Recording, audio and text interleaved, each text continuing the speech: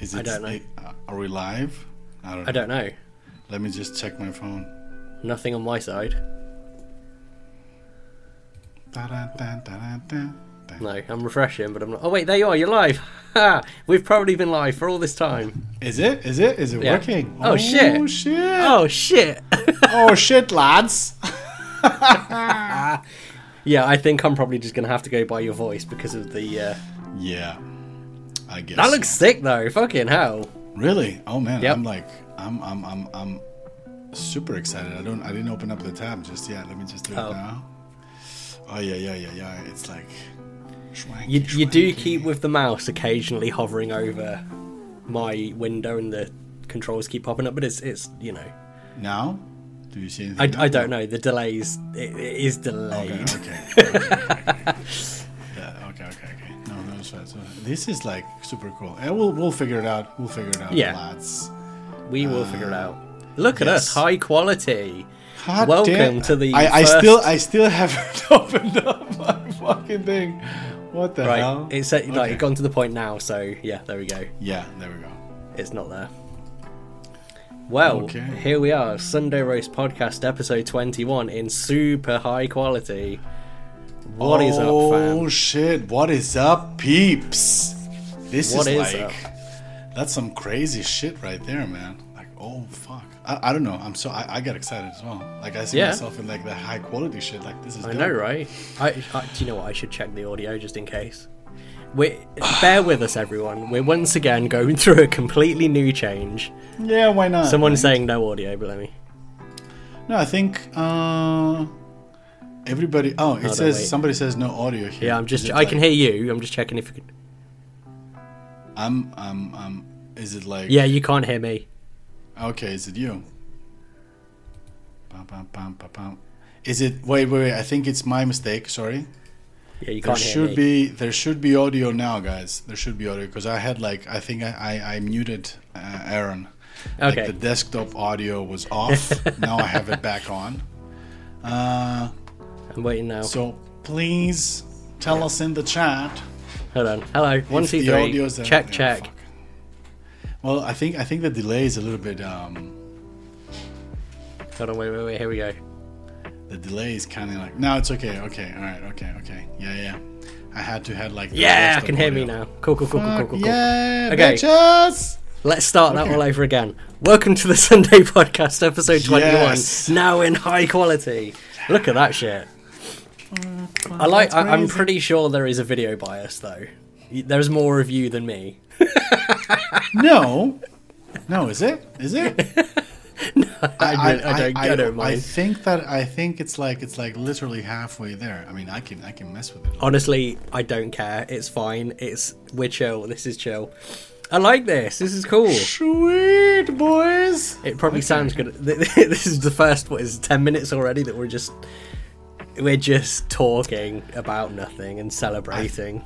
I think eventually we will figure it out and we're just gonna go for it, so it's fine. No, it's good. Like there's definitely like a little bit of like I think a delay on the live part. Yeah, there is, but I think we're never gonna get away with that. It was always delayed with when we were just doing it through Instagram as well. Exactly. So now it's a lot better. It's fine. I'm just gonna have to imagine that I can see your face because I can't see your face, but it's fine. Oh, I have I have the other like maybe you should open up like a tab with the chat and all that stuff on the side. This is what I did. I have. Open up yeah, but you don't see my face. You see my face no, on the side. But not in real time. Oh yeah. Sorry. Oh fuck yeah. That's the downside, I guess. Oh fuck it. Oh well, it is. It's fine. It's let's just think of it back in old school when video calls didn't. That was the future. Video calls. Oh my god. Oh hello. Oh, hello. Oh my god. Video calls were like the future on Star Trek and shit. Yeah. And now here we are living it every day. So let's just imagine that this is a phone call. And it's like, no, you hang up first. Yeah. I already got a friend of mine like who's like commenting like YouTube or Twitch should be amazing. Yeah, it should be, would be. I don't know. Like, yeah, because the downside is this now. We don't really see each other in live. Yeah, but to be honest, like That's okay. I didn't really see like the benefit. But anyway, here we are. Let's talk less about episode 21. This was like the big announcement. Like we finally figured it out after like so many hours of content. Well, didn't we start this almost a year ago? Yeah, and now here we are. Now look at us. Hopefully the quality is gonna. See, I don't know. See what I mean? Like I'm like I think one of my shoulders, like this one is popping up more than the other one. I think I need to get like aligned or fixed or something. Oh Maybe yeah. I could get like some. It's weird. Like I'm like super loose, like that. Yeah. And it's like it feels like it's like this one is like popping up. I don't know. Whatever. Oh well, here we are. This is like there's not a lot of stuff happening. This I'm still trying to figure out the. To be fair, there is, but there isn't. Like, yeah, we've got a couple of things that we want to talk about. Why don't we jump in and do what we started last week? And what have we been consuming this week? What have you been listening to? Yeah, like what has the haps? I gotta admit, like this past couple of weeks, what I've been consuming a lot is lo-fi. Whether you, it's a bit weird and ew, but I've actually stayed behind when it comes to submissions and shit like that. So I was like trying to listen to as much shit as possible,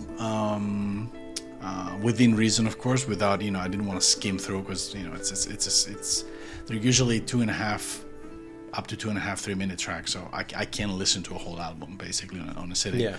So I was trying to do that a lot. So I didn't really have time for my usual shit. I mean, what I've been listening a lot to is the soundtrack to the Vivo music. Well, Vivo, the children's animation thing from Sony. Okay. So yeah, we transitioned from Titipo to that, which is great.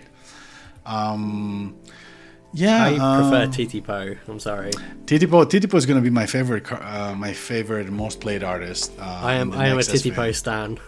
It will do it. Like the next Spotify, what is it? Unleashed, Unwrapped.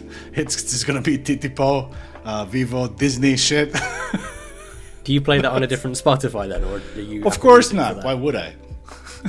So no, because you're on Last.fm, and I've seen that your streams are not Titipo. Maybe Last.fm has something else connected to that. Yeah, it could be. Maybe. Could be like could be that. Yeah. I do have another Spotify account which I use for the live stream 24/7 radio thing on YouTube. Yeah, so I think that's the one it uses. Yeah, it could be that actually. Yeah, good thing that you mentioned it. Maybe I should update that or change it. So yeah, I know that we're friends, but I can't find you anymore. So we're not friends. We're not friends. I'm not friends with anybody. Fuck you people. Oh wait, no, here you are.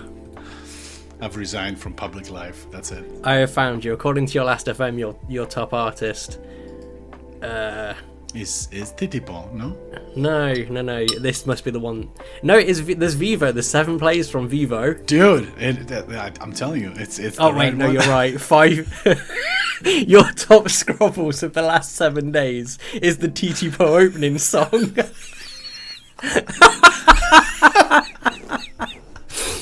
Oh wait, I've got to see what your top song of all time is. You have to. Do you know what? It's yourself. Yeah, that's okay. Yeah, but Titipo is 9th all time. You've played the opening song to Titipo 406 times. That's incredible. I still find that a little bit too low. I think it's like 10 times that number, but yeah, it is what it is. No. Maybe Last.fm's like, maybe we just won't track this too much. We'll save him the embarrassment. Oh well, like I said, the Spotify Wrapped is gonna be definitely Wrapped. Titipo. Titipo. Oh fuck. Oh well. Ugh. It is what it is. Yeah, that's me. I mean, you're a dad. You've kind of got to make those allowances. I'd be worried if your top track was TT-Po and you didn't have a kid. Dude, yeah. It's like that guy's been faking it all this time just to get like dibs on the lo-fi dad hashtag. Fuck? Do you know what? Some people in this industry wouldn't put that past them. Oh, fuck, for sure. Definitely. No, I had a weird week, actually. Okay.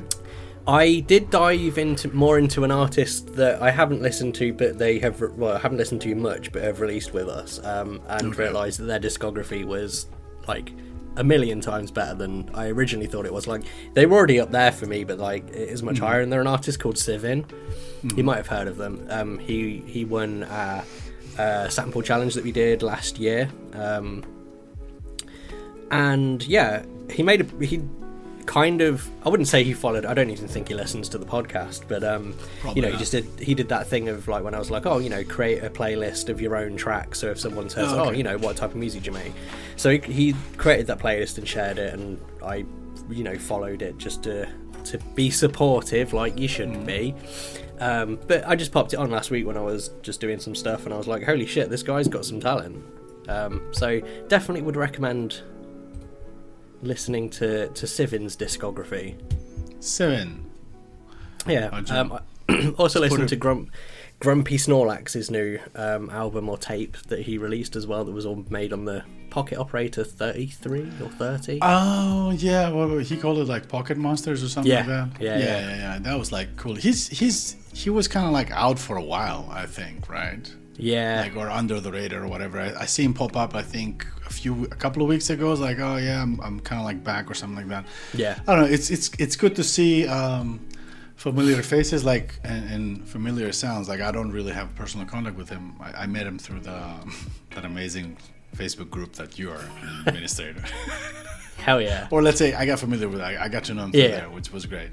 And yeah, I always wondered like what happened, because he's like I think he's one of the, let's say, old school hip hoppers. Like, he would just flip shit and he would like play around and like chop up stuff, and he's like really good, especially when it comes with playing with a pocket thingy. Yeah. Something I'm completely not proficient at all. I mean, I don't even have one, so fuck it. Yeah. No. Good to see this back. Shout out to Grumpy Snorlax. Exactly. And other than that, I think this week I kind of took a dive into acid jazz. Ooh, shit. And that was, so I've kind of always dipped in and out of that, mostly through, and I think some people might argue whether this particular artist counts as acid jazz or not, but an artist called Mr. Scruff.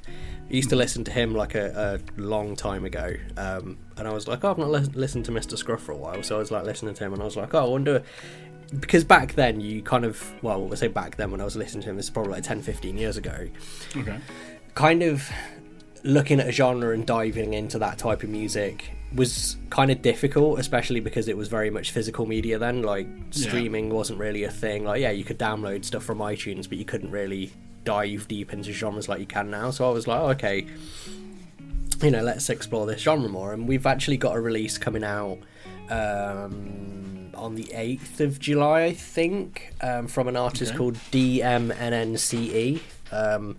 And when we heard these three tracks that this guy sent to us, we were like, it's really out there. Like, it kind of falls under the kind of chill hop lo-fi thing, but it's not quite that.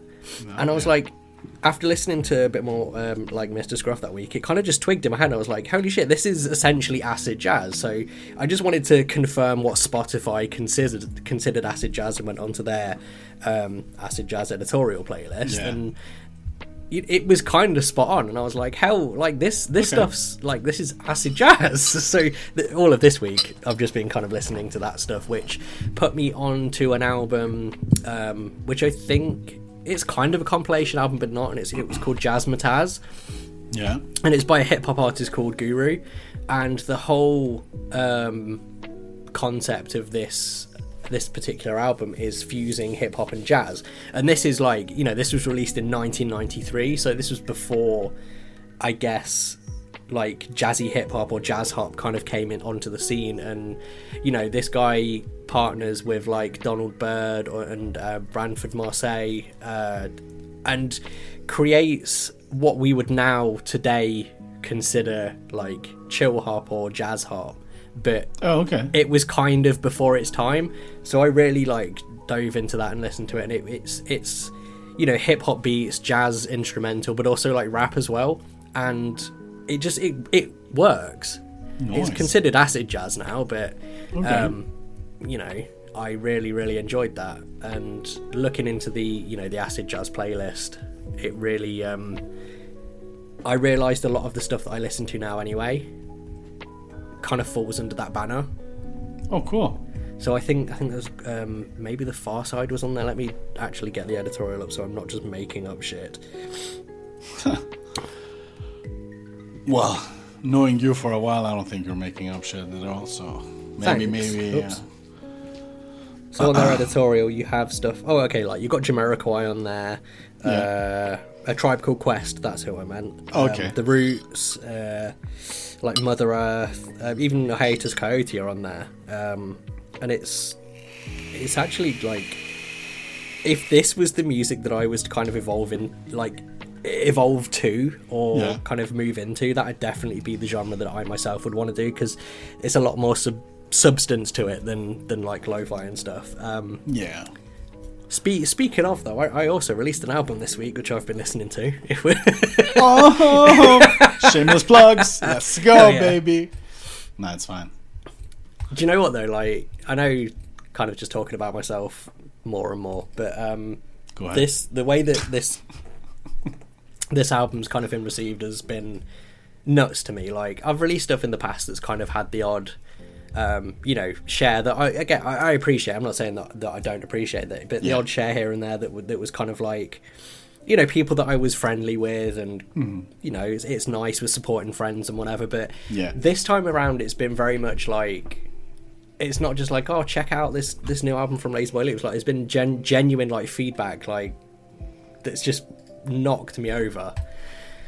And it's weird. It's weird because this, for me at least, was a real evolution in the sound. You know, I was experimenting more with like sample chops and stuff, and kind of more boom bap type music. I think you mentioned that you were going to do that. Basically, after the, what was it, the March Beat Challenge thing that you did, like and it's just been, and the certain types of people that have come along as well and said like that they've enjoyed it and they've actually listened through to it has been, it's meant a lot as well. So I'm actually really surprised of how well this has gone.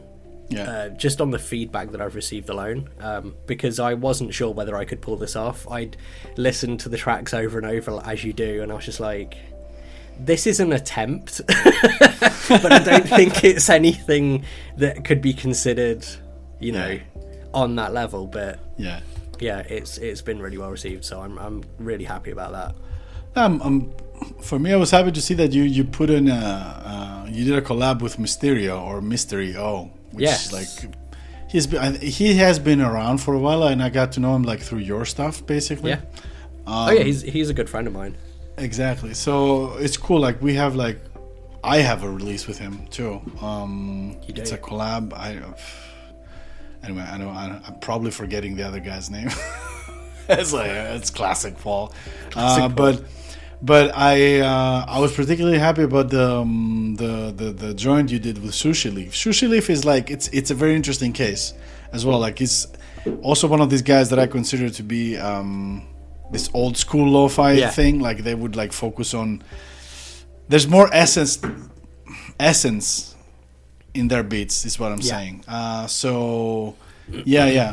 he's like, he doesn't show up that often, but when he shows up, you know what I mean. So it's really cool, like, to see that he's still active, let's say, in a way.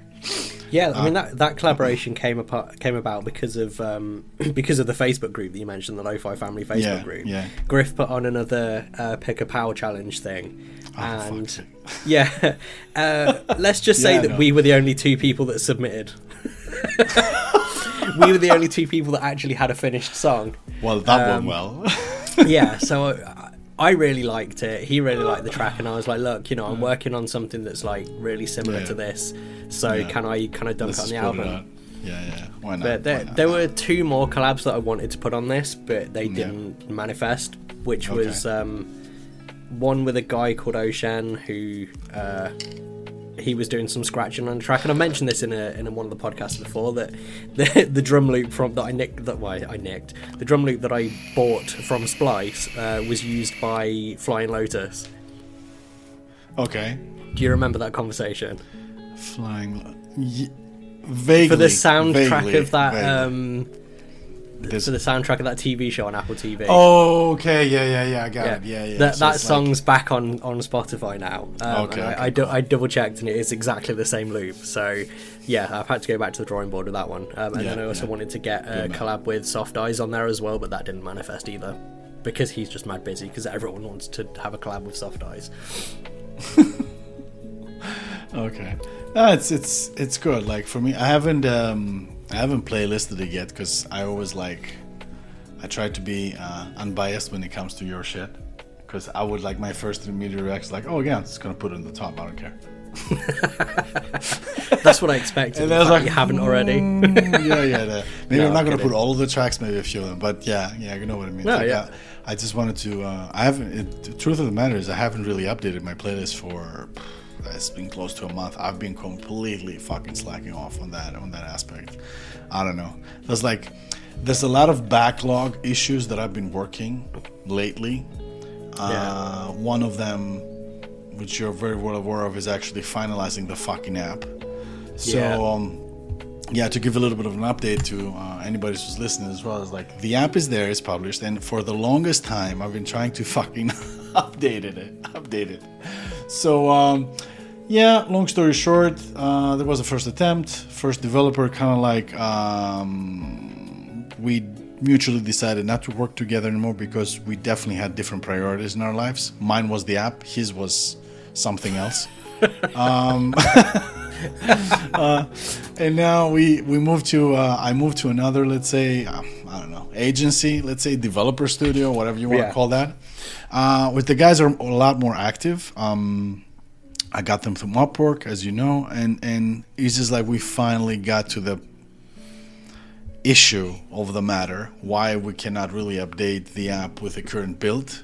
It's because apparently Apple decided a couple of months ago to deactivate or take down or block or shadow ban, whatever you want to call it, apps that haven't been really updated for the past couple of years. And even though we legitimately want to update it and also make it available on Google Play, apparently we got hit with, on the Apple review, which for anybody who knows, it's the most, I'm just going to say, ridiculous review process when it comes to apps. So long story short, one person might dismiss your submission for, let's say, the icon wasn't the best one, was bad, and then you can update the icon, and then the next person would just completely disregard what the other person said, and instead of you would expect that now that you've updated that issue or you fixed it, it will just go through because there were no other issues mentioned, and then somebody else will find something else. In our case, what was brought up was the whole intellectual property thing, copyright, more or less, which is great. Honestly, I was happy that this came up, because it makes the entire effort more legitimate from the point of that it could, I don't know how to say it, you could become, when you have a lo-fi radio app, and being a label at the same time, and I'm giving away the playbook now, it's basically you could become a unicorn, because being a label, you quote-unquote own the content, or you have the copyrights, and you have also the commercial the license to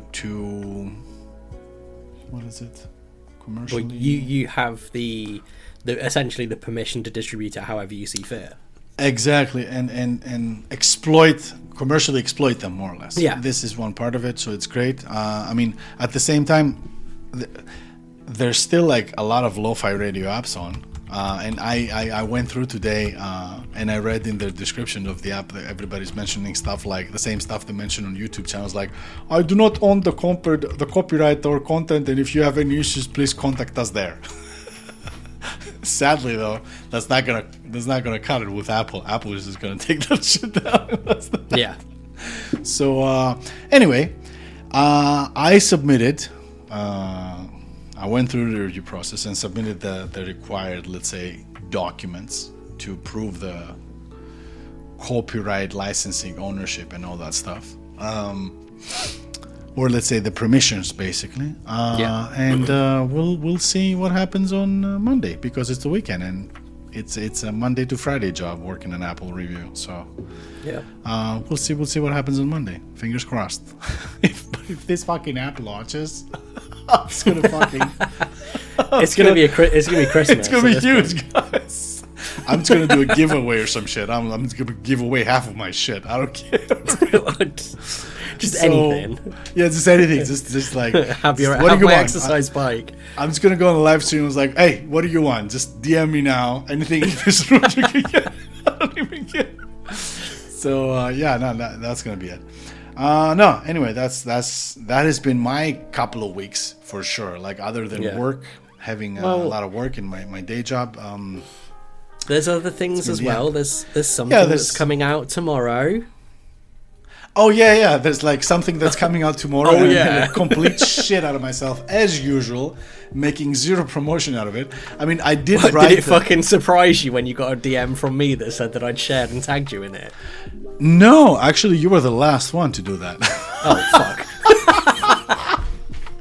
Because the guys, the rest of the people. Oh well, what Aaron's talking about is like tomorrow. Fucking. Yeah. Our summer compilation is coming out, finally, the last summer series, the 2022 version. We have 28 exquisite lo-fi chili beat tracks. No, I'm really happy because, and we talked about this a lot, I think, when it comes to compilations and submitting to compilations. Like, there has been cases where I had a lot of throwaway tracks submitted to me, and initially I didn't really care. I gotta be honest. In the beginning, like the first couple of compilations that we ever put out, I didn't really care. I did understand that this, some of the joints that I would get, they seemed that you could work on them a little more, but I would kind of like turn a blind eye, because I would say, when you have like 30 tracks, it's okay, like you can skip through it or whatnot, so it's not that obvious. Of course, if you have like an EP or a single release and it's like a throwaway joint, you will know it. You had that thing in the past as well, so you will know exactly what I mean. But I have to admit that there's some really nice collabs in there from and like I always say, like I really like working with unknowns. Like people that just popping up on my radar, or like they will submit stuff to me and I'm like, oh, this is really cool. And the quality is getting like better and better.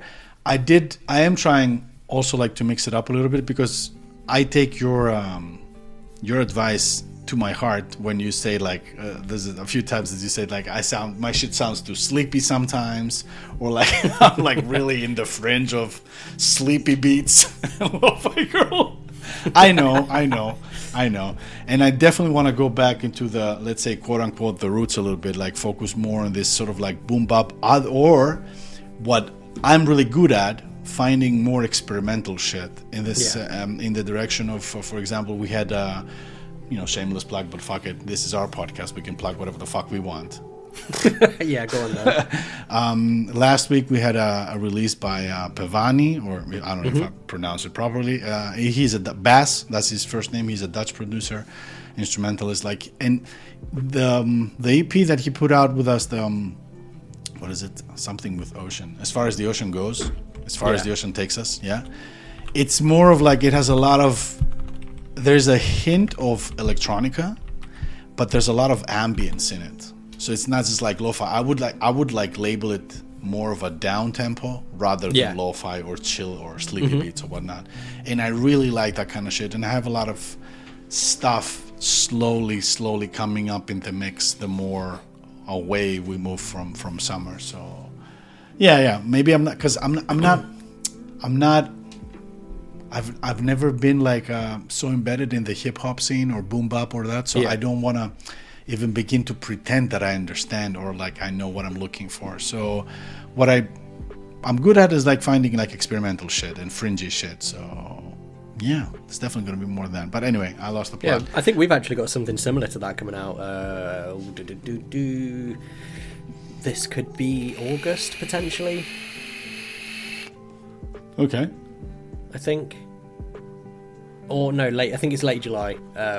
Yeah, we have something that's definitely along the similar lines as well, and I think that's kind of, you know, where we're at with this whole, you know, kind of moving on from like sleepy lo-fi type stuff, and you know, again, just to say it's not necessarily a bad thing. It's just, I think it's found its place now. With it did. With certain labels within a certain space, and that's chill. I personally, from a label perspective, want to avoid that, but that doesn't necessarily mean that if a song is you know, as you said, kind of more down tempo ambient, that someone could consider sleepy lo-fi. We're kind of looking at it from a different perspective, because it's not that typical kind of like anime, like Studio Ghibli, like chord progression type thing with a really sort of like, you know, someone flicking on an apple to make a snare sound, you know. So yeah, I think that's a good way of kind of justifying that, though we do have those tracks that are a little more what someone would consider sleepy. It's more looking at the song as a whole and seeing it as it more of a, you know, it swings more towards ambient, it's more experimental than, you know, just a couple of chords and a really, really muted drum loop. Yeah, well, you have to like eventually, like we also like as as labels, we also find our sound more or less, and it doesn't happen overnight. Like there has to be a little time that's going to go through, and then eventually we shape up the sound. Because it definitely might have sounded like when you start out, you would just go with the flow, and eventually the more stuff you start releasing, the more you tend into your likes and dislikes and what you would consider and whatnot. Like there's been like a lot of stuff that especially the past 6 months, that I would just straight out say no. Because it feels now that I've heard that kind of sound before, you know? And it just gets boring and we talked about that we talked about that in the last podcast. Like it's like you just need to find something new all the time, and you need to like develop and evolve as an artist as well. I mean, I'm not saying that you make a complete like 180, like for example, I don't know, bad example, Machine Gun Kelly, like hip hop dissing Eminem to fucking punk rock, whatever. Punk rock and dissing Slipknot. Whatever that is. Yeah, definitely. Like it's always like an interesting process, and you just have to go through it and figure shit out. So it's definitely fine. Well, that's kind of exactly like the process that we went through as a label. You know, we started in April last year. We went with the flow, as you said, and you know, through our efforts of working with specific artists, working with specific sounds, and trying to actively push that out, we found that actually the more sort of softer, sleepy side of lo-fi, it is difficult to put out there, and to really kind of market as something vaguely interesting that isn't just chasing after, you know, Sleep Tales playlists or Jamie Henwood's Sleepy playlist, or there's a couple of other really popular like sleep playlists that, you know, if you don't get on them, then people just generally aren't that interested. So you know, we just found that wasn't really of interest to us. Is no disregard to the talent that some people have to put that type of music out there. It's just, for us, it's just not of any sort of interest to us. But on the other hand, if a project was to come to us that was would swing to more towards that sleepy, like lo-fi hip-hop sound, but it just had something really fucking special and unique about it that made us think, actually no, this is sick, then we would go for it. Like, And yeah, I think that's something that should always be kept in mind as well, especially when, as an artist, you're reaching out to other labels. Like, if you can make your shit sound super fucking special and unique, and not in a horrid way, but in like a sonically unique way, you could, you can catch the attention of labels, even if that might not necessarily be their sound. Well, you can definitely. Let me just tweak what you just said. It will definitely catch our attention, because I don't think there's a lot of labels that it will catch their attention for the wrong ways, in the sense of like, oh, that sounds too different than my sleepy shit. Yeah, maybe. Yeah. Anyway, sorry, carry on. No, it's cool, but I was pretty much done on that topic. Okay, right. I'm done. I was done. Fuck you. But no, it's definitely we're seeing constant evolution as a label, which I'm sure. I mean, you've been going for like 6 years now. Yeah, fuck, it's been damn. Like, I'm sure if you listen to like the first bunch of stuff that you put out, compared to the stuff that you're putting out now, it'd probably be completely different. Yeah, it's definitely day and night. It's definitely day and night. And speaking of it, like I had a talk last week with someone, and we were like discussing like releases and stuff like that, and old shit and new shit, and maybe in order to keep it healthy, and what happens if somebody lands on your stuff right now, what are they gonna think, and blah. Maybe you should like even consider like deleting some of the old shit. And I'm like, even though I do understand why somebody would do that. Yeah. I personally don't want to do it, because I think that it will just diminish the whole concept of the brand identity or the label's identity. Like, I want to see where this whole thing started from. Yeah. You know what I mean? Like, there will be some times that I would even just listen to the shit, and I was like, oh fuck, like there's so many fucking samples. I'm like, so many samples. Wow, like, because there were some producers, back in the day when I was coming up, of a certain descent, that particular nation at the moment is not so beloved due to recent events. Invading other countries and shit, but yeah. Now, I'm not saying that the people are bad. It's just like, anyway, bad reference. And you would hear stuff like, there would be like a sample. Like, this was like even like before Splice just went off the charts. Like, regular YouTube downloaded as MP3 kind of thing, chopped up in a perfect loop, and then slapped the same beat with the same variations in the same pattern for 3 minutes. I don't know. People used to call that shit jazz hop. Yeah. I guess. Good stuff, but like you said, like listening to the stuff that we put out now, I'm like, that's not me. But that was Puebla Vista, or that was PVMM, or that was the label at the time. So that was like the vibe. Like, it was also me like not only exploring my sound, just exploring basically the whole genre of like instrumental shit. Mm-hmm. So it was definitely cool. Well, I mean, like, one of the first releases that we had was straight up Sleepy Lo-Fi by an artist called Sleepy Nonetheless. It's that evolution of shit, and it's cool. It's cool to see. But it's speaking of sleepy stuff, to put a semicolon in this, maybe. Yeah, go on. Is that we gotta give props to Apple, because Apple had a sleepy playlist long before Sleepy was a sleepy, like the bedtime beats. That shit was there forever, and they would just like. And I think lately they've been curating it a bit more, but still staying out of the, what we call sleepy lo-fi. Like they would just really steer away from that. But the stuff that they would put there would definitely like. I can definitely see aligning with the title of the playlist, the bedtime beats, but it's not like the sleepy shit that we talk about all the time. So, but yeah, either way, I mean, even Spotify lately took interest in that. They created a couple of editorial playlists as well. Lo-fi sleep and lo-fi meditation. Yeah, bish.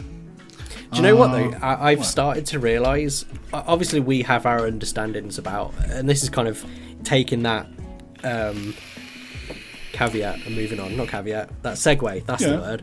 And moving on. I've started, and you probably know this already. Just little old me come along and realising things that you can. I've started to learn which playlists have the same curators, mostly down to the cover art.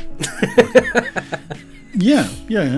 That's so like lo-fi meditation and lo-fi sleep both have very similar cover art. The two that we've got placed on, just to kind of put that out there, that Kiwi Bear have got Kiwi the same Bear first art. Editorial player. Boo boo boo. Hey, we've got 4 now. Sorry. Oh, okay. All right. We've got 4 now. Fuck you. Cool. No, I'm joking. Cool. Yeah, appreciate that. But yeah, those two playlists, they have the same artwork. Recently, what got updated? I think it was like Lo-Fi Cafe Focus, and then another playlist. Their artwork has changed, which again, very similar artwork. And I think that I figured out that these playlist curators are the same curator for those two playlists. Oh, cool. And it's the same with like chill beats and jazzy vibes, because the same like artists tend to get the same tracks tend to get placed on each one. Yeah, okay. But their covers don't. Well, Lo-Fi Beats changes every week, doesn't it? Or every time it updates. Yeah, and there used to be a time where they would even they explored that avenue of having a person that's featured on the playlist using their cover for that. But I think this hasn't been the case as of late. No. But yeah, I figured that out today. But I just kind of wanted to slip in there that we got editorial placement. Fuck yeah, bitch. Guys, you should start submitting to Kiwi Records now. The guy's got connections there. He gets playlisted. Do you know what? I wish I did have connections there, but this is solely just on the back of our hard work. I'm gonna flex as fuck right now. I know. I had a couple of jokes for that, but I'm not gonna. It's not even a joke.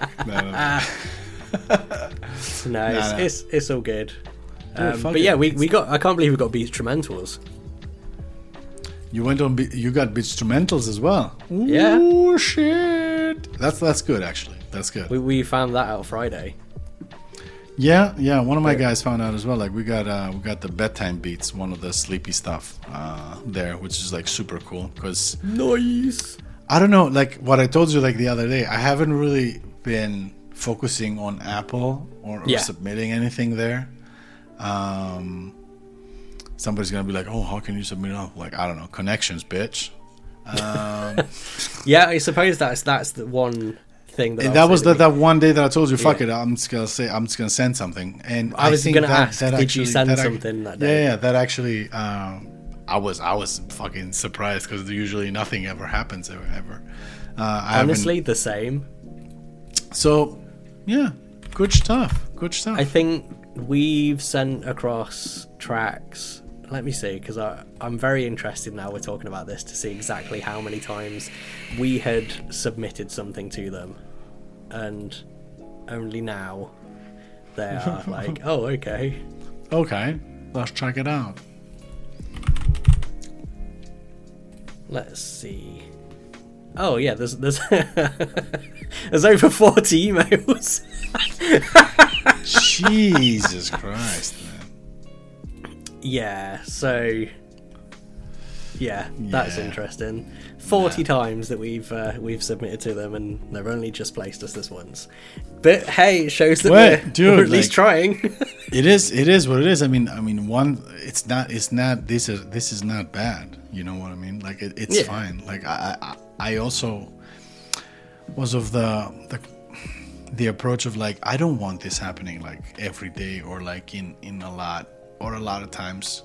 Sure, it's wishful thinking. Everybody thinks oh yeah, I'm signed with a label, I'm releasing my shit, and it gets editorial all the fucking time. But at the same time, you should think that there's a lot of people applying for that stuff, and a lot of people submit it. So you can always be that fair. And as much as a lot of people, definitely there's definitely plenty of people who would dream of having the same placements on Spotify with Hip Dozer, for example. Like, I don't know, it's like 60 or 70 at the time. It's like, fuck's sake. Like, sure, yeah. But then there's reality. Yeah. and yeah. I don't know. Do you know what? I'm curious, actually, because I've never really looked. Does Apple Music's playlist have the same... No. Okay. There is no Firefly Entertainment to be found. Interesting. No, not really. Not really. No. Because if you look at any Spotify playlist, there's a lot of stuff. Because like Firefly Entertainment is allegedly in cahoots with Spotify but not Apple. Apple is like it's like a black box. Yeah, essentially, it's a very closed system, so it is what it is. I mean, Hip Dozer have 48 on Lo-Fi Beats this week. Yeah. So. Oh, they're down. Oh shit. Yeah, I think that's because Goji Island's come out of nowhere. Yeah. There's a few of these like quote unquote new labels out again, right? Like fuck's sake, like this shit like never stops. Honestly. No, it does not. This fucking shit never stops, and I think this could be a good segue for one of the other topics you wanted to talk about, the mushroom popping effect. What happens on YouTube? Yeah, so this actually comes from someone reaching out to me this week, just being like, do you have a topic on the podcast this week? Because this is something that I'm seeing that is, it's going pretty shit. And essentially that's kind of, YouTube is being... milked, I guess. Well, the thing is, we've spotted this in the past. Like, we've spoken about this privately in the past. Like, you shared with me several YouTube channels that just seem to have come out of nowhere, have like 6,000 people watching their live streams, and it's just the same 20 likes, the same 20 tracks over and over. And this person spotted that as well, and they've actually been talking to one of the channels because they came along and because this and this might tip off who it is to you. They are a channel that now has a label, and this other channel reached out to them to see whether they could use their tracks on their channel, because they already apparently have a shit ton of tracks from DreamHop, which might be an indication of what's going on there. And basically it's just like the same 20 tracks from random producers, as well as a couple of DreamHop tracks just being looped over and over and over for like 11 hours. And these aren't even live streams, these are actual videos that are being uploaded. And essentially they're making bank from what I understand. And it seems to be similar to what we were seeing with this kind of influx of artists just pumping out sleepy lo-fi. We're just seeing an influx of channels come out of nowhere that seemingly have thousands of hours worth of video content that's just basic like beats that are kind of flooding YouTube with just study beats channels. And this particular channel wanted me for us to talk about it. There's definitely like an interesting thing that's happening at the moment for YouTube. It's always been like, for me, a big question mark. Like, why would you, especially after I got into the whole being a label thing, and it seems that people would prefer, or even YouTube would push the algorithm for the audience to consume content anywhere other than the source. So for example, you might have Kiwi Bear, you might have like a track that you put it out on your YouTube channel. It's part of the whole label promotion, this and that, like there's a release, we put it on, that's that. I'm talking about in an ideal world without retention times and shit like that. You put it out. And then there would be channel X, for example, whether they have 1 million subscribers or 1,000 subscribers, and it will go viral on their end. And they would more people would just listen to that instead of like going to the source. And the source is not even wasn't favorited in the algorithm. Yeah. What I just described is basically like what used to happen in the past. Because I have like a little bit of an insight there, because some of these channels have actually started working. When this channel started working with all these other labels, like I started like researching and paying attention to numbers and looking at this and that. And I've seen that these mushroom channels, not the old ones, they start adding to the benefit. Like you benefit from them algorithmically, like in the sense of like because YouTube Music is definitely going places. It's still a bit weird the way the way Google approaches it, but you know, Google, they're just like sloppy in whatever they do. They just slop shit up. If the sloppy shit tends to work, then they would just maybe beautify it a little bit, but usually they just leave it like that. Or if it doesn't work, you know, there's a whole fucking website dedicated to fucking, you know, how Google cannibalizes their own fucking apps and programs and schedules every time something gets canceled. So there's definitely like a lot of algorithmic benefit to that when it comes to like getting your numbers up. I saw some of our tracks also getting features, and I know that because we have Content ID, so I get those notifications. Let's say I see the numbers. Some of our tracks got featured in a few of these channels. I think it's actually newer tracks that I haven't even had the chance to add them to the Content ID system just yet. Like I'm still like finishing up, like I said, backlog shit, like 2021 releases or 2022. And the immediate I wouldn't call it benefit. The change that I noticed was that the YouTube channel is getting favorited algorithmically. Right. Algorithmically. So like because I have this vidIQ plugin, for example, which is the same with TubeBuddy. If you know about it, or if anybody else knows about it, in the chat. Yeah, it's basically like a browser add-on, and instead of you actually having to go to your Creator Studio, you just see like a little pop-up with the last views, like in the last 60 minutes or 48 hours, or you basically see the info without having to log into Creator Studio for YouTube. Okay, cool.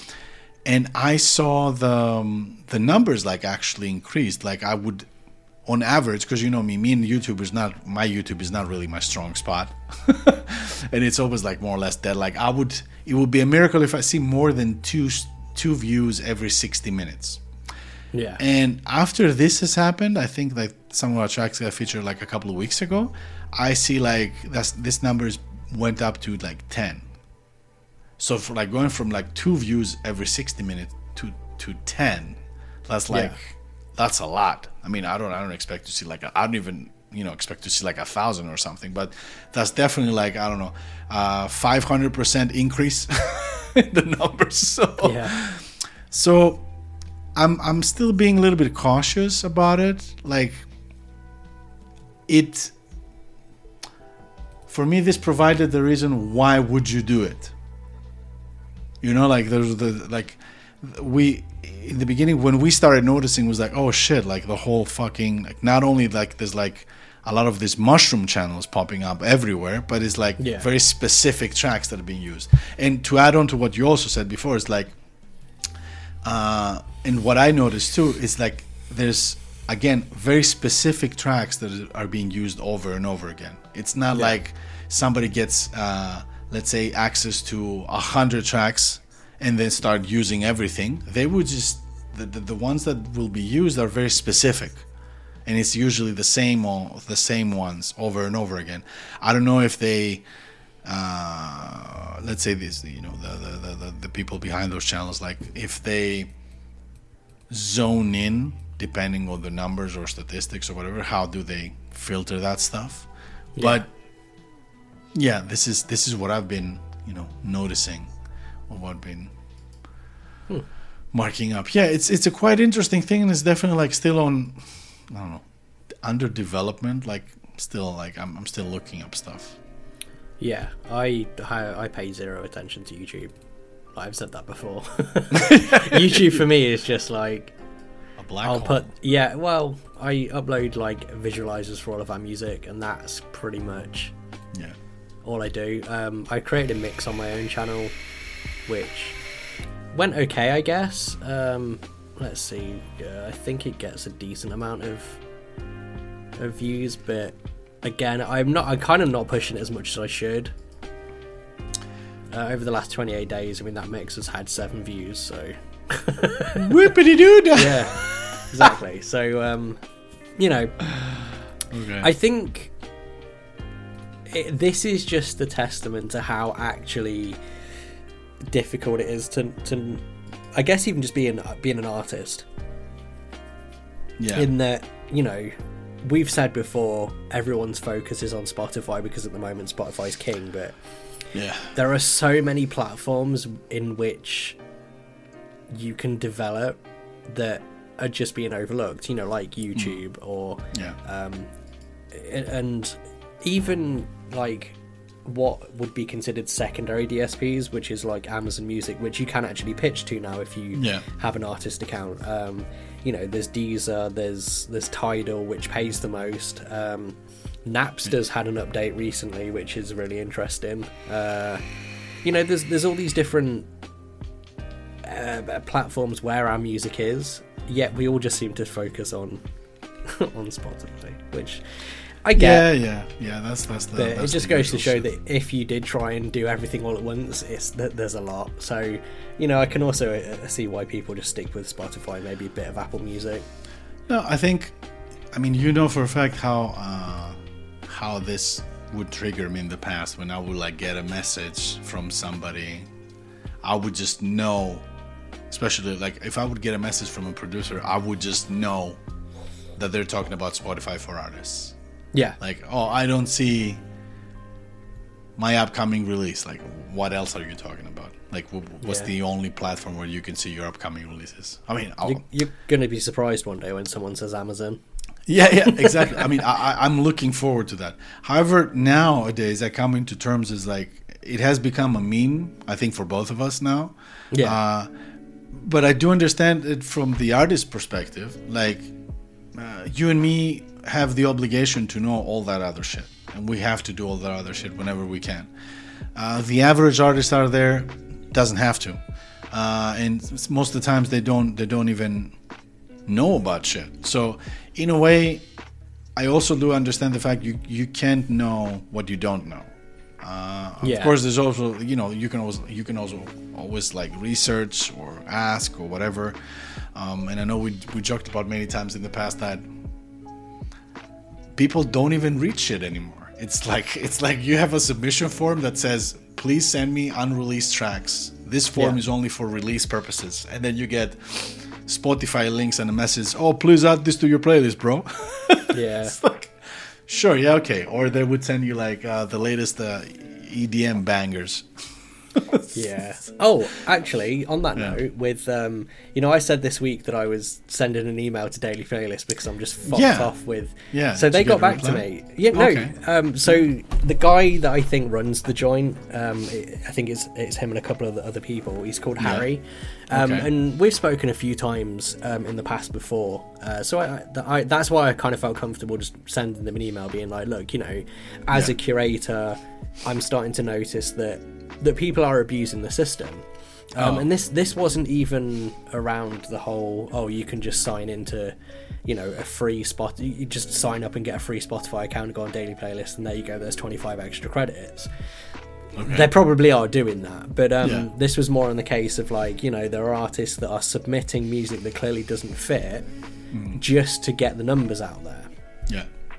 And I was like, I've had other curators come to me, like we were just talking about, I think this is kind of in reference to you, that, you know, you come to me and were like, oh, this is just Daily Playlist is ridiculous. Like, you had something like 600 submissions and it was just everything. So you just dumped your playlists off the platform. Yeah, exactly. So I was just like, look, you know, I've had curators say that they've left because of a similar issue. And they were as open as they could be without kind of spilling the beans a little bit, but they're definitely aware of that situation at the moment, which is nice to hear. And they are working on a couple of updates to make daily playlists a little better. Let me see. So yeah, I basically just said, look, it's been abused, and they were like, yeah, we know. Yeah. No, they were like, we're aware that some artists in the community are being reckless in their submissions, but they have exciting plans in the pipeline to improve life for curators on our platform, which is going to start working on as soon as they've announced the release of their next big feature. Yeah. Which, it was all very like, we're not going to give you too many details, which I totally understand. They've got you know, shit that they're working on that they don't particularly want to tell some random producer. Yeah, sure. But yeah, it was nice that I think when it comes to platforms for submitting to playlists, we're kind of limited in that, you know, Playlist Push wants you to spend $300 on a campaign. Fucking Submit Hub has stringent rules that mean that you have to approve less than 10% of all of your submissions, which means some genuinely good music might get unheard because of that. What else is, I mean, Daily Playlists is kind of the only somewhat free one that you can use without really spending any money that gets you some results. But I definitely think, for me personally, I think Daily Playlist has a lot of potential, but it also has a lot of areas that it needs to improve on.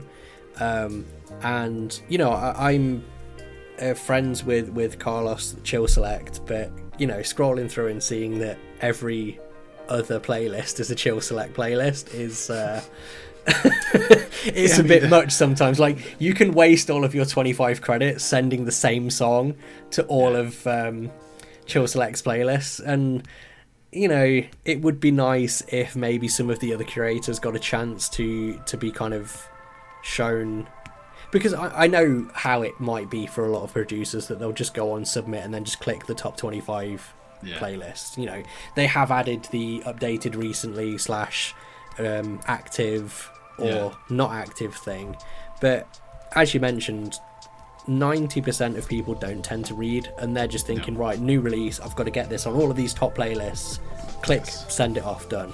And chances are you've wasted 25 credits submitting the same. And the same thing happens to me. Like, I've only got 2 playlists on there, which is my Lo-Fi to Eat Cake 2 playlist and my vocal lo-fi playlist. They're 2 drastically different playlists in terms of what I'm looking for, yet 9 times out of 10 I'll get the same song submitted twice. Yeah, because it's like, I think it ties up to the whole thing you had with the whole discussion you had also with Saturn. Like there's this craze that's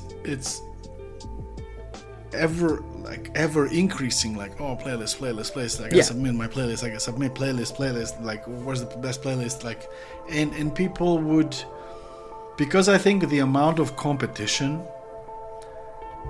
you're just like shooting your shit, shooting your load, and, you know, throwing shit on the wall and see what sticks at the end of the day. Maybe that was a tactic that used to work or used to bring some results, but not anymore, because I think that even people who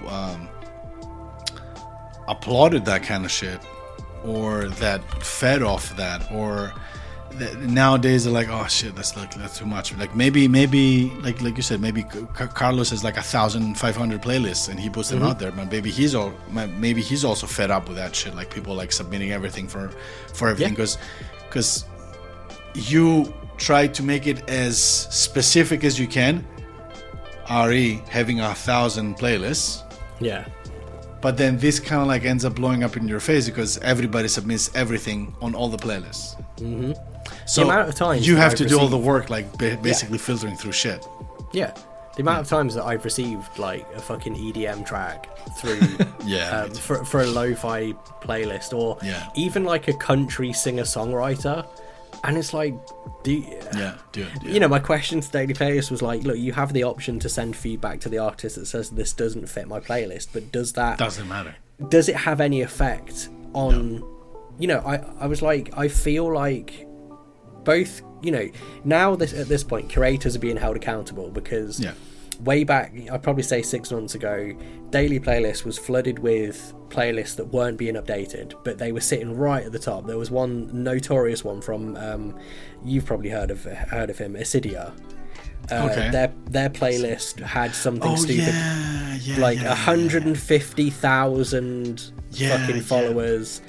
Sat right at the top of Daily Playlist. Like that would be one that everyone would go to. But then what they started doing was removing playlists that weren't updated or getting either accepting or rejecting. Like if they weren't active on the platform, their playlists were getting binned off. The same thing happened to us. Like we just fell off Daily Playlists, and next time I logged in, all of the playlists were missing. So, you know, curators are now being held accountable, but I also now think the community of artists should also be held accountable. And if, you know, if some sort of reporting system comes in place where the same artist keeps sending their EDM to playlists that just aren't, you know, don't match that genre, then, you know, maybe they should get a slap on the wrist or something, because, you know, at this point it is ridiculous. And it's super obvious as well. Like, I know I've got around about 50 outstanding just now, and I bet if I scroll down, I can see, because the covers are all the fucking same, aren't they? Exactly. You know when it's going to be an EDM track, when it's just like... Exactly. Do you know what, actually? There's not... Right now, there isn't any that look like they could be. So, thanks for that fucking Daily Playlist. Thanks, guys. But no, it has potential. I mean, I'm a pro subscriber for Daily Playlist because I wanted to see whether being a pro member was actually beneficial, but it is like, the same, right? It's okay. As a pro member, you automatically get their smart submissions thing, which it essentially just submits tracks on your behalf. Okay. And you have complete control on whether, you know, which ones get sent and which ones don't. So I think at the moment I've got like about 30 tracks in there, most of which aren't being submitted. And as of, you get 5 placements a month with your pro membership, and since I've been a pro member, I've had 164 automatic campaign submissions. So nice. And did that work out? Let's have a look. I can scroll down. So as of 17 submissions for this one track, only 6 got through. 18 for this one, 3, 14, 5, 6 to 14 there, 4 to 8. So yeah, it kind of works. I think it's maybe, I'd probably say by the looks of it, it's about a 6 to 1 for every 6 playlists that it automatically submits to. You get maybe 1 accepting, that's kind of just Daily Playlists altogether, isn't it? Yeah, definitely. I mean, because I run all of our label releases through this as well, and you know, we get anything from like 19 to 23 submissions, and for the most part, no, we do all 25 for every one of our submissions, and I think on average it looks to be maybe about 6 out of 25 get accepted. So, to be honest, I kind of like solved that exercise myself. Speaking of which, like that's actually like a good segue. Like I think we discussed about it. I think it was brought up as a joke at some point, or what should labels do or whatnot. But ever since I went into this, like I basically provide everybody on the release week with a budget between like 40 and 50 euros for each release, and then I just tell them like, do your thing, man. Promote your shit. Yeah. And it seems to be working, actually. I was like double checking with previous I've been doing it for like 3 weeks now, I guess. Okay. Which is relatively new, but it seems to be working out really good because like there's a lot of the last releases, 6-7 releases that we had. I've seen people already their streams like in the thousands, which is really great. Yeah. Like between 1 and 5,000. And I didn't get, and I have to mention that there wasn't any crazy support from, let's say, that the playlist that our distributor puts out there, but it all came through because I talked to most of these guys and I said, hey, like, you know, some really nice numbers. What's happening is like, oh yeah, it was good that we had the budget basically, and we could like directly pitch it to the curators and here and there, like whether it's like SubmitHub or any, let's say, quote unquote paying services. Some of them, they even did like coffee, so I have like some sort of like a data for coffee playlist submission, but I know this is like, it's another meme when it comes to you and me. That's like a fucking internal joke now, the whole fucking coffee playlists and paying. But it seems that some of them are, as we said in the past, like they're still legit. Like there's not like fucking, I don't know, Fritz from Upper Austria who has like a playlist with 200 people in charges like $5 a pop for a placement. But there are. Yeah, there's actually people who can make your buck worth. Yeah, 100%. Sending them their tracks. So I think that when that topic comes up, it's always one that I think paying for playlist placements full stop is a little bit, you know, we've said this 100 times before, like if it's worth your while, then I think it is a valid method of promotion, because at the end of the day you could just chalk it up to paid advertising, or you know, like what do they call it in the, it's like it's not an earned placement, it's just like a paid placement, which it's not necessarily a negative thing if you get that return. It's only negative when you go to certain fucking curators that are sitting there with a 200 follower playlist and then they want fucking $5 for you to be put on there. Of course. And it's like it's frustrating. It is, to be completely honest. But I think if you can find those curators that are genuinely they do have a good playlist, then I would fully recommend doing that. We do that. You know, when the budget allows, we'll put ads on. We'll you know, pay for, you know, SubmitHub or whatever. Though I personally try to avoid SubmitHub because I just think it's a trash hole now. I think again, like SubmitHub, like everything else, it's very difficult to find what you're looking for, or the curator that would actually help you. Because I know, I mean, I was there for quite a long time, over 3 years, and even though there were some people who started like with definitely good intentions, you know, sharing music, and it's so easy to get caught up in the whole money game, and the way that, of course, everybody's to blame. Like I think everybody shares the blame, and I even at some point shared the blame too. And we talked about it, but with SubmitHub trying to push you into this sort of like it marginalizes you in a way, whether you're like good or not. Like if you're accepting more than 50%, you're bad, blah blah blah. So they kind of like push you towards to get into that sort of quote unquote premium level where everybody's gonna be, you know, paying you $1.50 for your submissions. So for one submission, which it's great. Like there was a time that I would say, yeah, you know what, if you're like a producer or an artist and you don't even care spending $1 for your own music, then I don't give a fuck either, man. Yeah. But on the other hand, as we've identified the past couple of years at least, it has become so commercialized. Like playlists are a commodity at this point. Straight up, like there's no other way to explain that. Playlists on Spotify or whatever, especially to Spotify, are a commodity.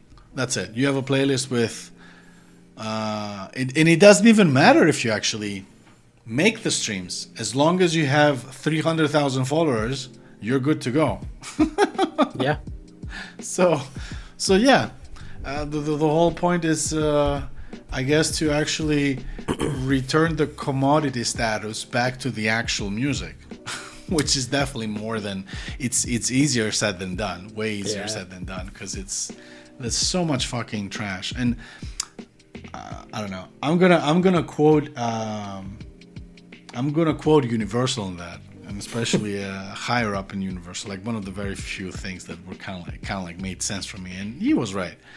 Yeah. Like when it comes to music, let's say on Spotify specifically, you have it's like he said to me, like, look at it as a snake, or it could be like a worm, or it could be like whatever. Look at it as a snake, like the head of the snake that makes the most is basically like the top, I don't know, maybe 2%, 3% of artists. Maybe that's even too much. Then you have the body. The body, I don't know, body of a snake. That's relevant again. The whole thing looks like a body. When does the body end and the tail start? So then the body. This is comprises of at least another. What he said, like I think 20-25% of the rest that's been made, and then the rest, which is like the vast majority that actually generates the least royalties. Like we're talking about fucking scraps here. It's the tail, like the rest 60%. And these are like, I don't know. It's. I mean, the guy said it's music you could actually away with. It doesn't really have to be there online. No. And of course, like we know that, especially with I mean, lo-fi. let's be completely honest. The amount of like lo-fi hip hop that is out in the world, like 75% of it doesn't really need to exist. No, like, not really. The amount of Spotify editorial playlists could just be made up of like the same maybe 1,000 tracks on a fucking rotation, and I think that those that actually actively listen to Spotify lo-fi editorial playlists, or even lo-fi playlists full stop, probably wouldn't even notice. Oh, they won't. Straight up, they won't. They just won't. It is what it is. It's a cynical look on it, but yeah, no, I think that could be said for a lot of music, though. Oh, like, yeah, for sure, definitely. Most definitely. Not to be too bitter. Not to be too bitter. Yeah, though, let's kind of move on to the other topic that we wanted to talk about last week, which was oh god, I've got such issues. A certain fucking label that is actively a part of the lo-fi purge right now. Do you remember that? Oh yeah. The one that actually shares the German label that we all love to hate. Yeah, why not? Yeah. Why not? Vinyl Digital. Why not? So it turns out that a lot of people that have releases with Vinyl Digital that aren't necessarily going anywhere. I mean, doesn't everyone have a Vindig release at this point? Yeah, I think what Vinyl Digital did is basically they just did an Apple store. They Apple stored everybody. Yeah, in a way.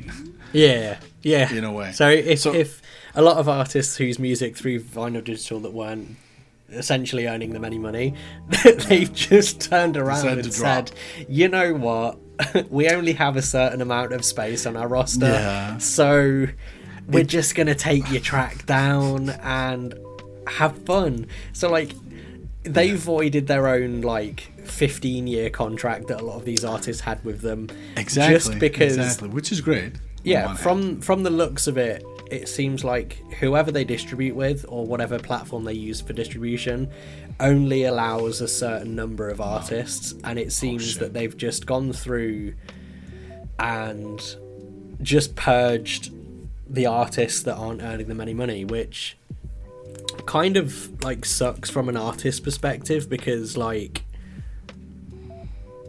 we've said this a few times as well, from a label's perspective, I feel like you should always be in some way supporting the art that you've released, Yeah. Though I'd be interested to see what that's like from your perspective, because you've got like 5,000 tracks. No. It's closer to 3,000. 3,000. Yeah.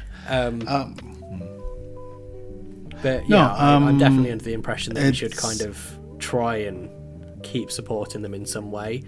Even if, like, I don't know, I think if in 6 years' time, one of our, first handful of releases, I think something should always be done with them, even if it is just making sure that they're still being included on any new, directions that you're going, whether you're doing a UMG and creating fixed playlists or of course, or let's say there's a new platform that comes out in the future that is revolutionizing the music industry.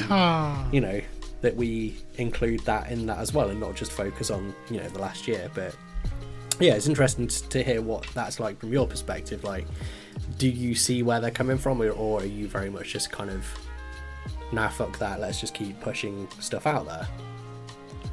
The short answer would be, yeah, fuck it. Just keep on pushing shit. I want to say that I do understand where they're coming from. Like, I would say this.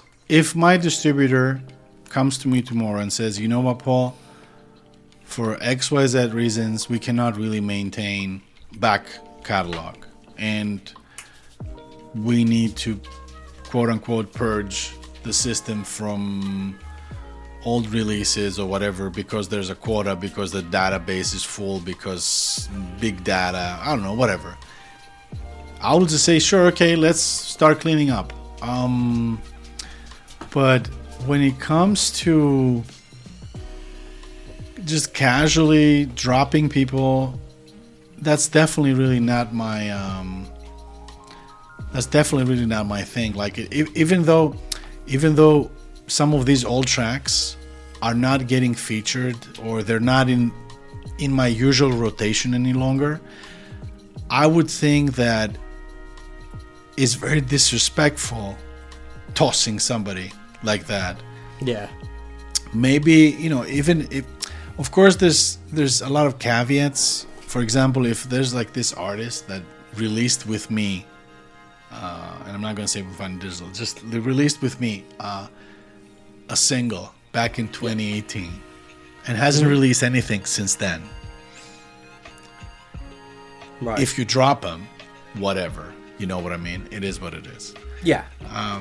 But if somebody, and this has been a thing in the past, where Vinyl Digital would have like exclusives with a lot of people for 5, 10, like 5 years exclusives, and owning the rights and the distribution rights and the masters and whatever for 15 years, for 20 years.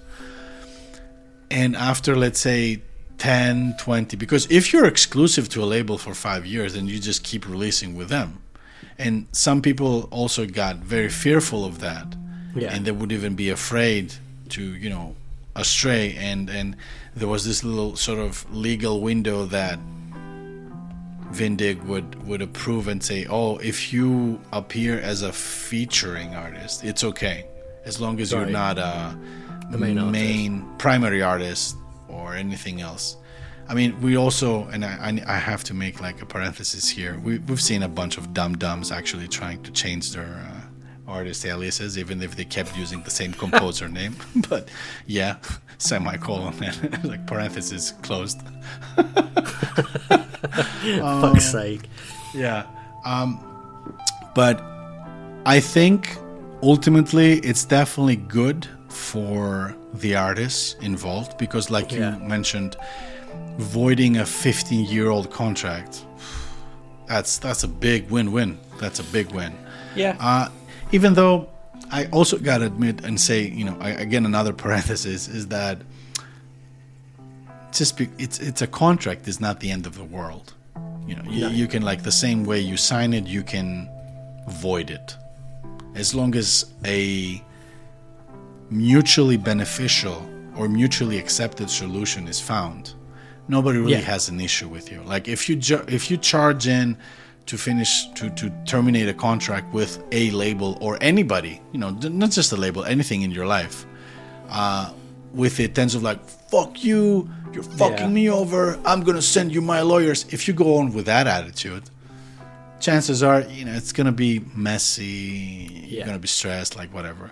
But if you come up with a solution, like, don't be that dick that argues with everybody without providing a solution. Like, what about that? Fuck it, I don't like it. But then there's nothing else. If you don't have a better idea, is what I'm saying. Like, just don't open your fucking pothole and say shit.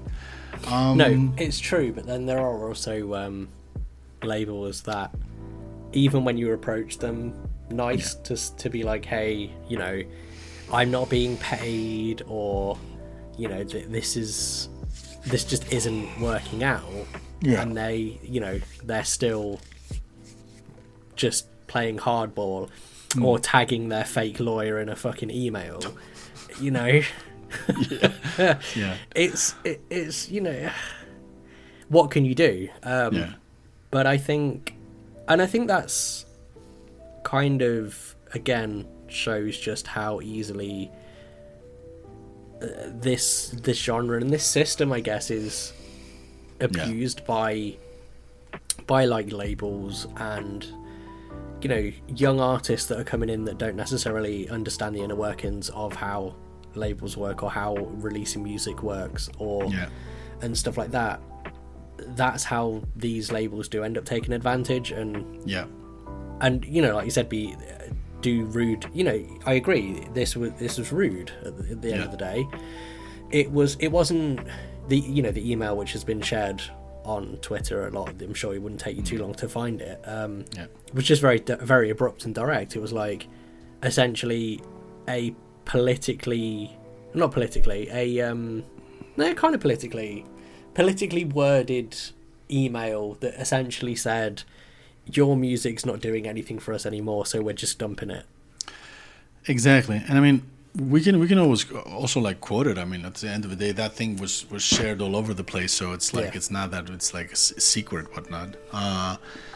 It's for me also like the wording seemed too cold and distant. I mean, it was a copy pasted. It's a copy pasta email. Like, sure, okay, which once again like proves the fact that there's no personal connection at all. Like, I'm not saying that I know all of the producers that released with me on their first name. Sometimes I would have to go through my contacts and type their that's why I save people in my contacts with their artist name and their real name. But at the end of the day, it's like, if I want to drop something or want to say something that could be very personal for somebody else, because you never really know, I would try to make it as personalized as possible, not just like copy paste them. So even that, it basically, this adds what is it, insult to injury, It's really sad. Like, you being a label that has historically benefited of people's ignorance of how, like you said, how the music industry works, what's the business behind it, maybe being a little bit more aware of the community and asking questions, and you making bank out of that, and then just fucking dumping people like there's like, I don't know, like a fucking it's like taking a shit. I mean, come on, man. Like, show some respect. It's not. It's again like situations like these are what makes a bad name out of the whole quote unquote lo-fi label. Yeah. Because it's not that. I want to add to something you said there, to the wording you used. You said labels like these take advantage of people. It's not the labels per se. It's people who take advantage of people. That's it. Like, because even those labels are run by people. Like, we were two prime examples of labels being run by people. So it's just like somebody's taking advantage of somebody else, and that's not nice. Sure, somebody can argue, it's business. Fuck being rude or being nice and polite or whatever. But you can go that far with being an asshole or being like this stiff, cold, business-related person. I mean, of course, you can say it's a German label. Makes sense. Germans are like that, stiff. I've met Germans that are not stiff, so fuck that. Assholes are assholes anywhere, regardless of fucking origin, religious views, this tribe, whatever, race. It doesn't matter. I think it's unfortunate that like people that are like cold and business-like do get ahead.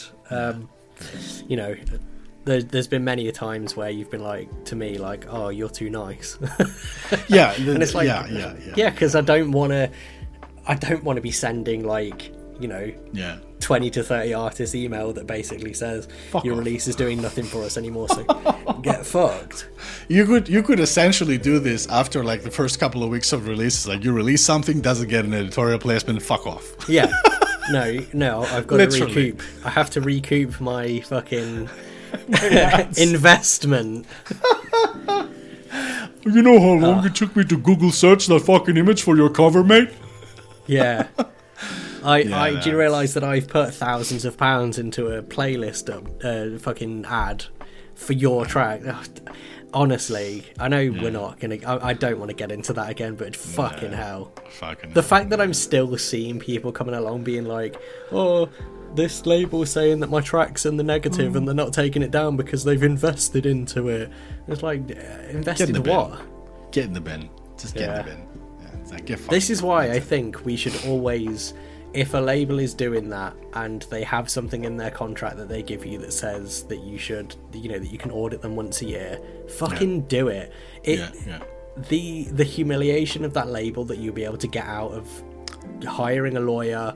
It doesn't even have to be a good lawyer. Just someone that can let you look at their statements, and you can see whether they fucking put money into your release and how much your release has actually earned. Yeah. And then you can turn around and say, get fucked, because they will shit their pants. Oh, 100%. Now, on that aspect, I'm happy that that with our distributor, Dashco. That sounds like a shout out, but maybe it is. I don't know. Why not? At least like there's transparency. Yeah. Anytime you want, after like a payment or whatever, you can just go into your statement with the detailed view, download the fucking CSV file, and just knock yourself out. Yeah. Like, everything is there. The percentage that even the percentage that that the revenue is shared with. Yeah. In case somebody says to you, there. Oh, like we're going to do like a 20-80 split, like a 30-70, and then you go in there and you see it's like it's 50-50. I have heard cases like that. Really? Yeah. And I was like, how much of a dumb cunt do you need to be like running a label and actually like doing that? Like I think at any given time somebody can check it. So it's, I think in artist facing statements as well, they can even see the cut that Dashco takes from exactly well. You can see everything. I think you can see everything. So that's an interesting that you brought that up, because we had an artist come to us once, because we have an agreement that all of our artists sign. Essentially, it's a digital distribution agreement that says that this is what we're going to be doing with your thingy, and you understand that. And they came back with a list of a couple of like queries about it, and they were like, based on contracts that I've had before, you should have this in there. And one of them was the clause that said, every year you can go in and audit statements. And I was like, statements, yeah. Like, and I was like, we don't need to do that, because exactly. You get your statement that is exactly the same as the statement that we get as a label, except ours has a deeper rundown of has all like UPCs and all that other shit in there that I don't really pay attention to, but again, artists don't necessarily read stuff that much. They're just looking at that little figure at the end of the table to see how much they're earning. But it's like, maybe you should go in and look at statements, because I'm sure Dashco won't care that I'm saying this, but they fucked up once, where before they updated their thingy, we said, can you add this split to this release? And they're busy, they didn't get to it, they thought they had, we'd moved on the conversation, bish bash bosh.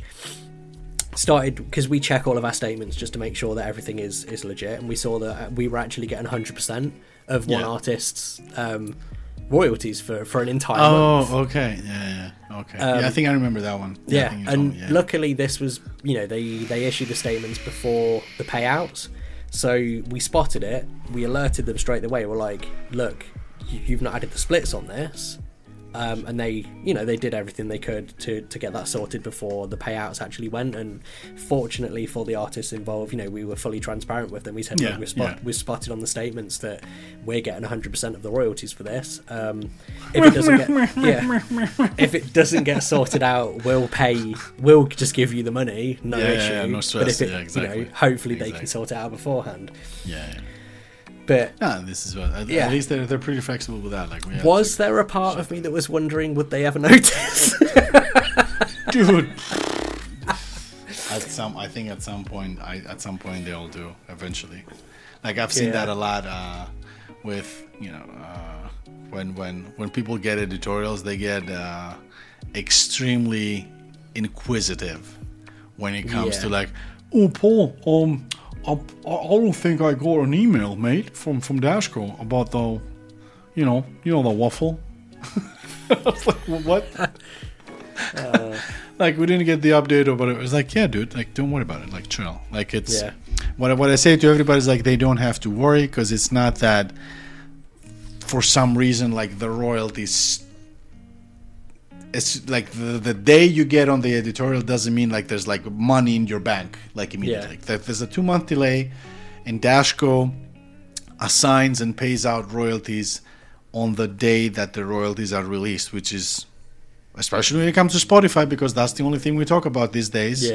It's 2 months after, so you can literally put the splits one day before the accounting gets on the royalties, and they will do it. 60 days.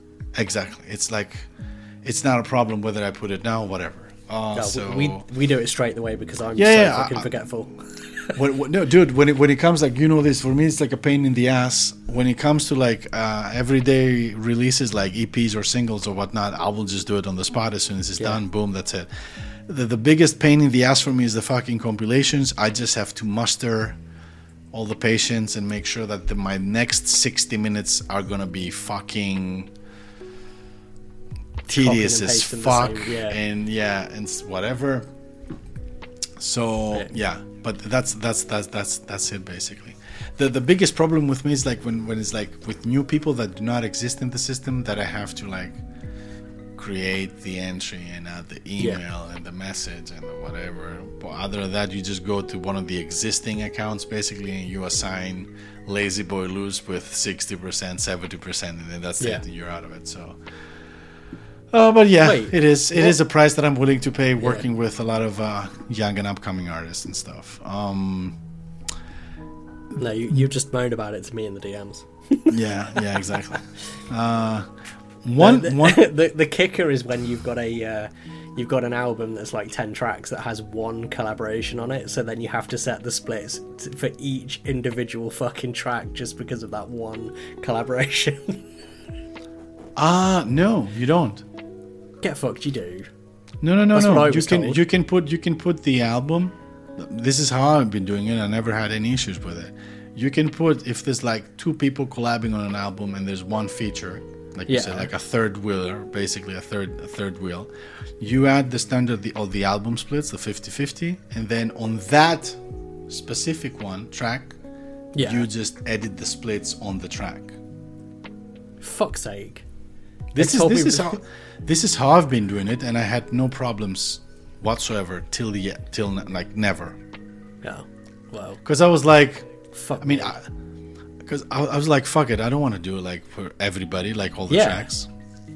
It's stupid. Because that's what I was told to do. So, well, the moment like I had my doubts as well. But then I didn't really ask about it. I just winged it, and then it worked. So ever since then, I was like, fuck it. Because at the end of the day, if you do that, let's say you have like 10 tracks. Party A, Party B, 50-50, done. Okay, on the album level. Then you go to that particular track, and you tweak the splits.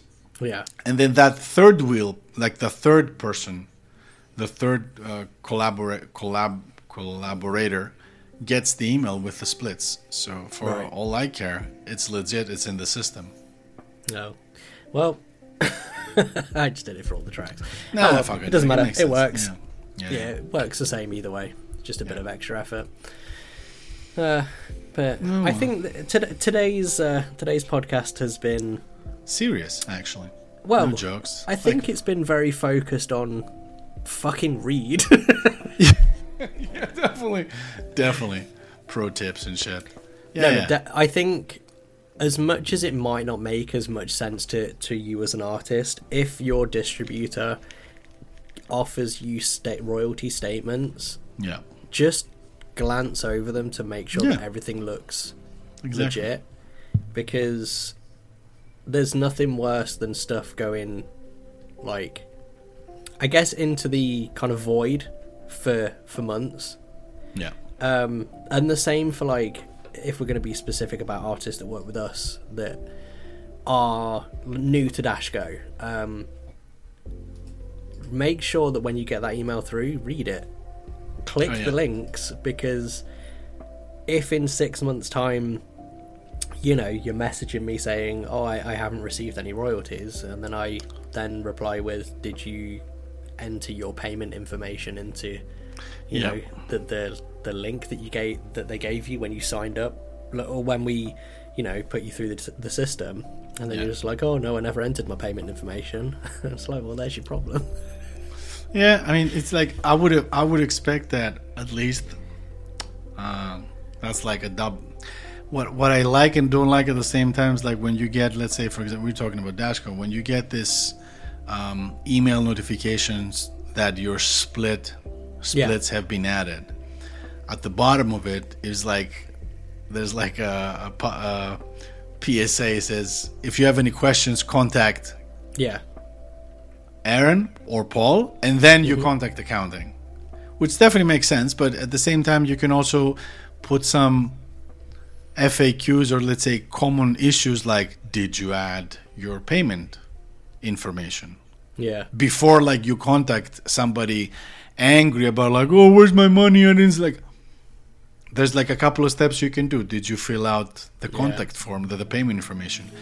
When it comes to, for example, now with this sort of like double taxation, this form specifically for the US, when there's no treaties between the countries, did you fill that out? Because there's a lot of people, again, I mean, we usually catch that when there's like a wave of tweets initially for DistroKid. A lot of people are disappointed with DistroKid when this happens.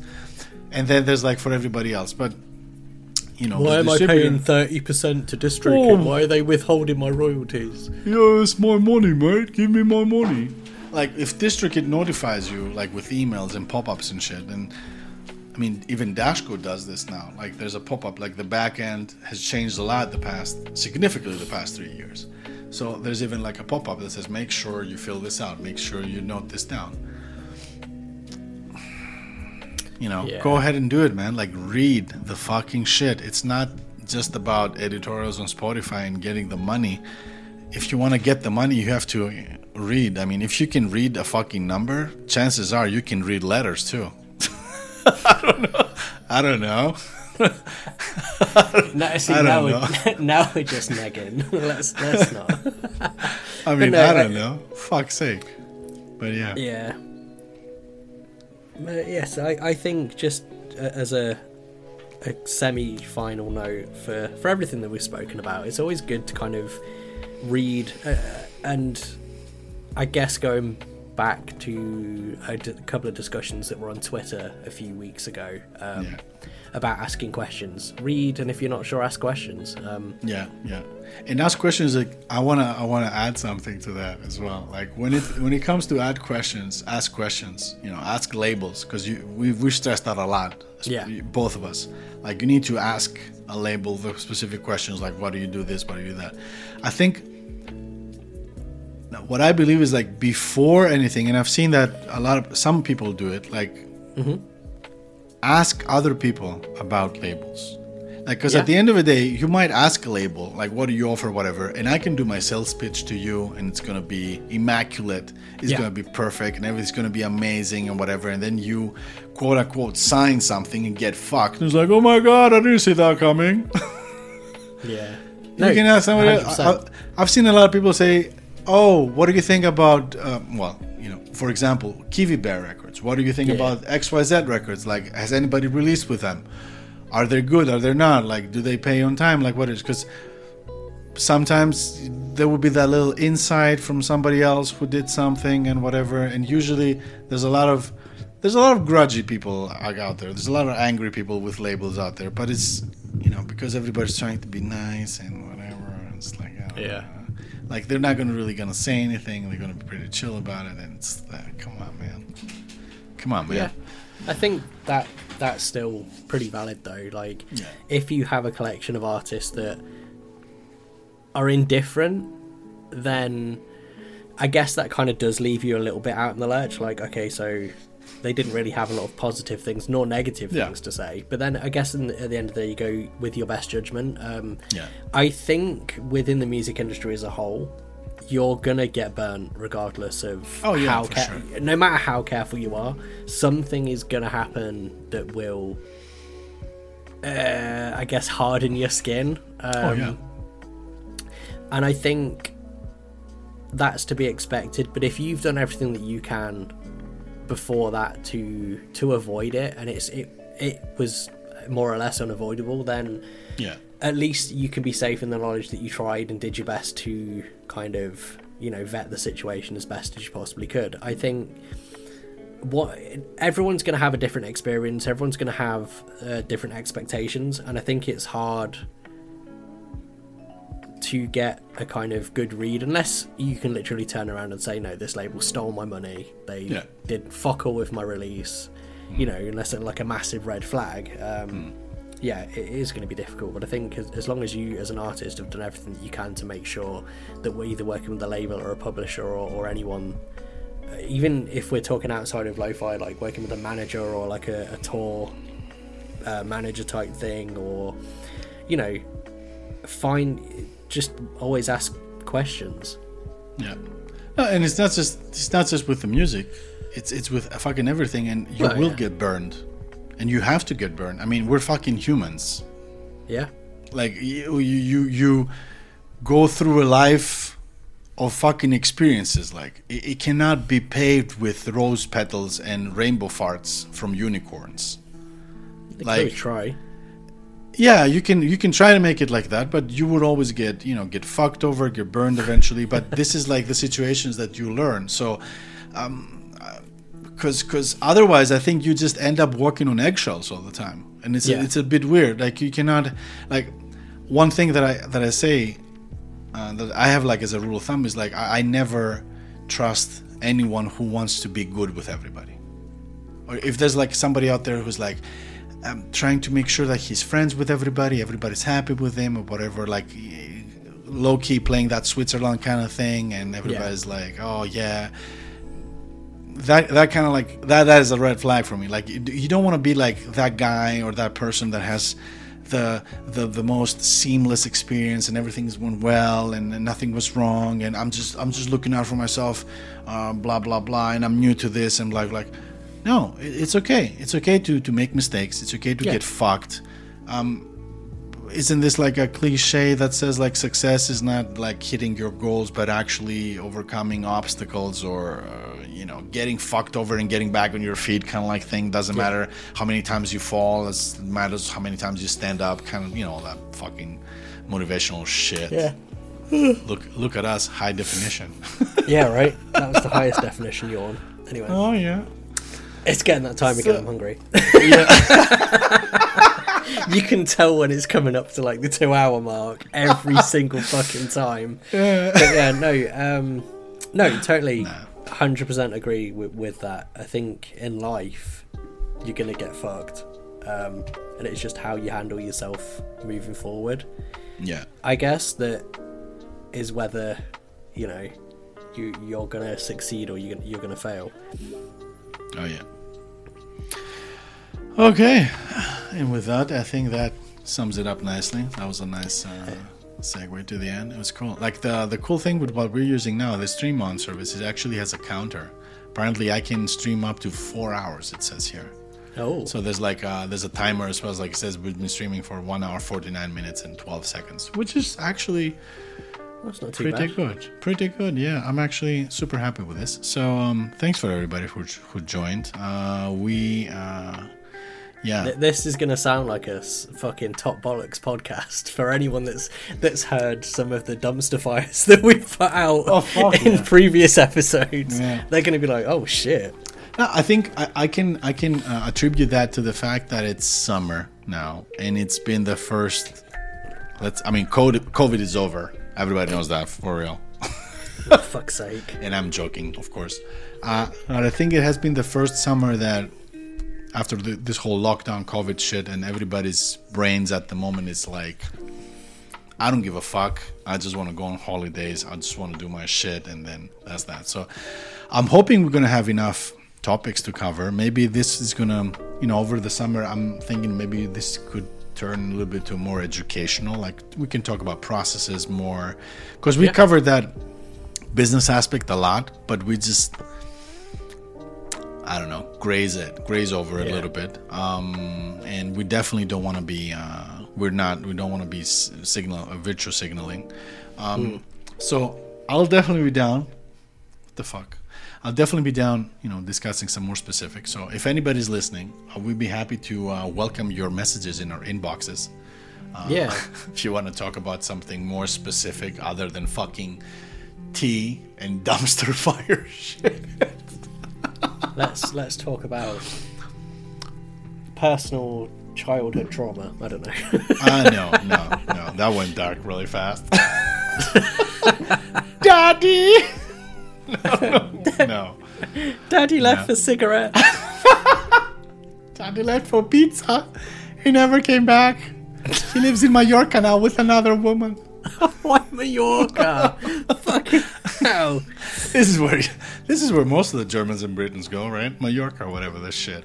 I don't know. No, it's fucking. Oh god, where is it? There was Benidorm, isn't it? Benidorm. Oh my fucking god. Shagadorm, not Benidorm. No.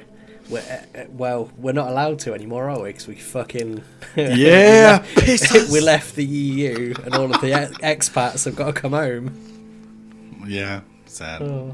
Half the expats that also voted leave, which is the most baffling thing that I have ever fucking heard in my entire life.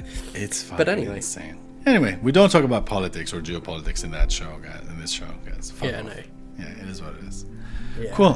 So now I'm just gonna stop the stream in the app, and I think it will hopefully stop it on. Stream my new album. Yeah. I don't know if we're still live. I'm just. Let's say I'll stop it on right now. Okay, guys. Thank you very much again for joining. We'll see you in a couple of weeks. Ciao. Ciao.